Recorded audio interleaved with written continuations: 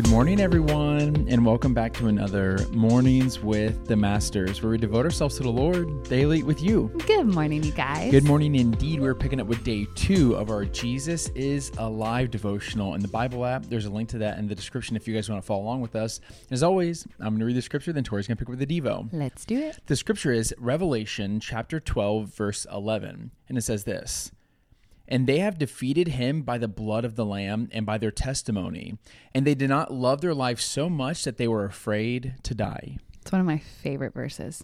The devotional is titled Our Scarred but Victorious Savior. And it says this: "When Jesus rose from the dead, he still had scars. His scars, as healed wounds, forever tell us of our final victory in him. As the book of Revelation unfolds to us that ultimate triumph, it is our scarred Savior, the Lamb who was slain, who stands at the center of heaven and sits with his Father on the very throne of the universe. From that first introduction as a lamb standing, though it had been slain, in Revelation 5:6, Jesus is referred to 27 more times as the Lamb.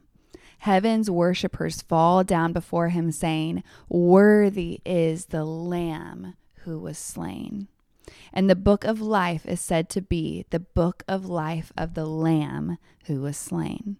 Far from forgetting his suffering and shed blood, it is glory beyond compare that his people forever celebrate him as the Lamb who was slain, the shepherd with the scars, in whose blood we have been washed, and by whose blood, once shed through his still visible scars, we have conquered. We will worship him forever with the beauty of his scars in view. They are no defect to the eyes of the redeemed, but a glory beyond compare." And then there's a reflection question that asks, what lasting challenges in your life can remind you that Jesus understands and has guaranteed the final victory? Yeah, this is so good. I feel very similar about this one as I did the Good Friday episode, where I feel just very pensive and kind of thoughtful regarding what we just read. And I think the big thing that I'm being reminded of right now is that there is a cost. Salvation is free for us to receive, but it still costs something, and it costs the ultimate thing. And when you hear the songs, "Worthy is the Lamb," something, specifically someone, had to be worthy of the punishment that we deserved.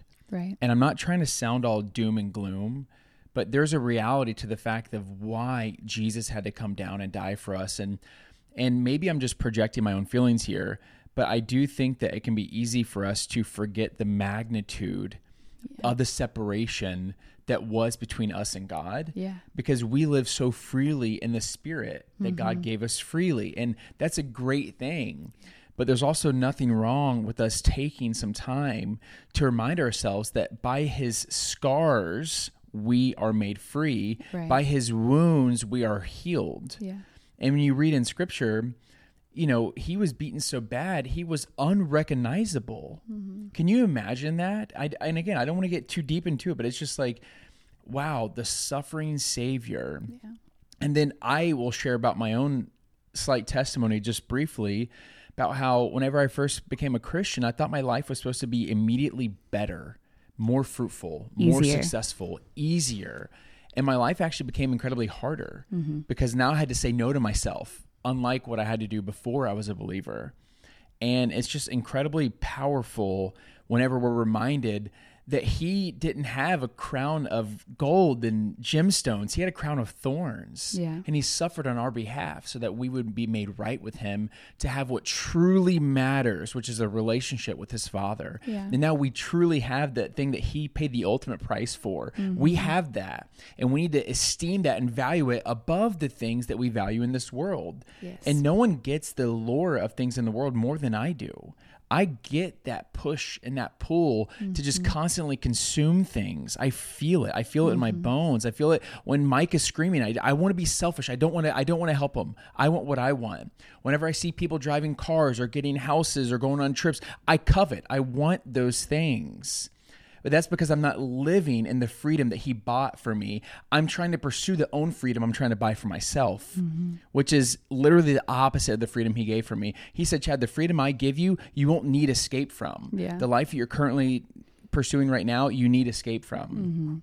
So I think it could be just really prudent in a special time for all of us to just remember the scars on his wrists, on his ankles, his feet, and just remember the price that he paid for us, and to not let us guilt us into being unhappy. Right. He did it for our good. Yeah. But don't forget that our free salvation that we receive came at a cost. Yeah, that's so good. I remember this story. I think it was through a Tim Keller sermon at one point, but I really resonated with it. And I think I've shared it on the podcast before, but this really reminded me of it again. And I think it's something that we need to be reminded of a lot. And I think as Chad was sharing, it's like you hear the conviction in his voice, right? And there's, I'm sure, things as he was sharing that you're convicted of in your own life. And I want to remind you that conviction is a good thing. It's from the Holy Spirit, and it means that the Holy Spirit is active within you. I remember in my life when I started feeling very convicted, instead of taking it as a positive thing, I allowed shame to wash over me, and I wanted to perform for Jesus. I wanted to say, okay, God, like I know that I've lived this life in this way, so I want to make it up to you. I want to do so many good things for you that I'll be worthy of your love. I'll be worthy of salvation. And the truth is, I'm never on my own worthy of those things. That's why it's the best news of all time is we cannot work or earn it or deserve it. It's because of his ultimate sacrifice that we get to live in this freedom, that our sins are forgiven, that our slates are truly washed clean. And there was a part of me that wanted to punish myself for my sins. And the sermon said, like, when you feel like you want to punish yourself, it is like looking at Jesus on the cross when he was unrecognizable, bleeding with thorns on his head, with nails in his hands, and saying, Jesus, that punishment that you took for me, that's not enough, because I want to punish myself too. And every time I share this story, I cry because I just can't imagine looking at Jesus and saying, that's not enough, because it's so much more. And it makes me sad that I don't always live in that, of how enough he is for me, how enough that was for me. And the fact that I'm not always living inside of that joy of my salvation. Like every day we should be living inside the joy of our salvation, because we couldn't earn it. We don't deserve it. Yeah. And it's so good. It's literally the best news that you'll ever hear here on earth or in heaven. Like, it is the best news in all of eternity. The angels sing about it 24/7, and yet we don't live inside of it. And so I think it's like this beckoning, this call of the Lord to say, remember what I did. I want you to live inside of the freedom and the joy. Amen to that. Rejoice not in that rejoice not in that the demons flee my name, but rejoice in that your name is written in the Lamb's book of life. Amen. Want to pray sign out? I do. Oh, dear Heavenly Father, we love you. Lord, we stand in awe of who you are. We bow at your feet, Lord. We kneel at your throne, and we thank you for your sacrifice. Lord, we rejoice in the fact that Jesus is alive, that he paid the ultimate sacrifice for our freedom, and that we get to live inside of the joy of our salvation. Lord, we love you, and I pray that we don't live one day taking for granted what you've done.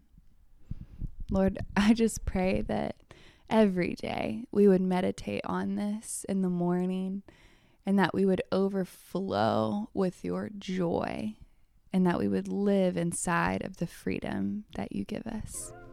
We love you. We pray this in Jesus' name. Amen. Amen, God. Amen, God. Amen, y'all. And now is that perfect time to break out the worship music, break out the journal, and continue pressing into the salvation he gave you for free. Yes. And y'all don't forget that you are God's masterpiece. And don't forget that we love you. We love you guys, and we'll be talking to you tomorrow. Good eye, Mike.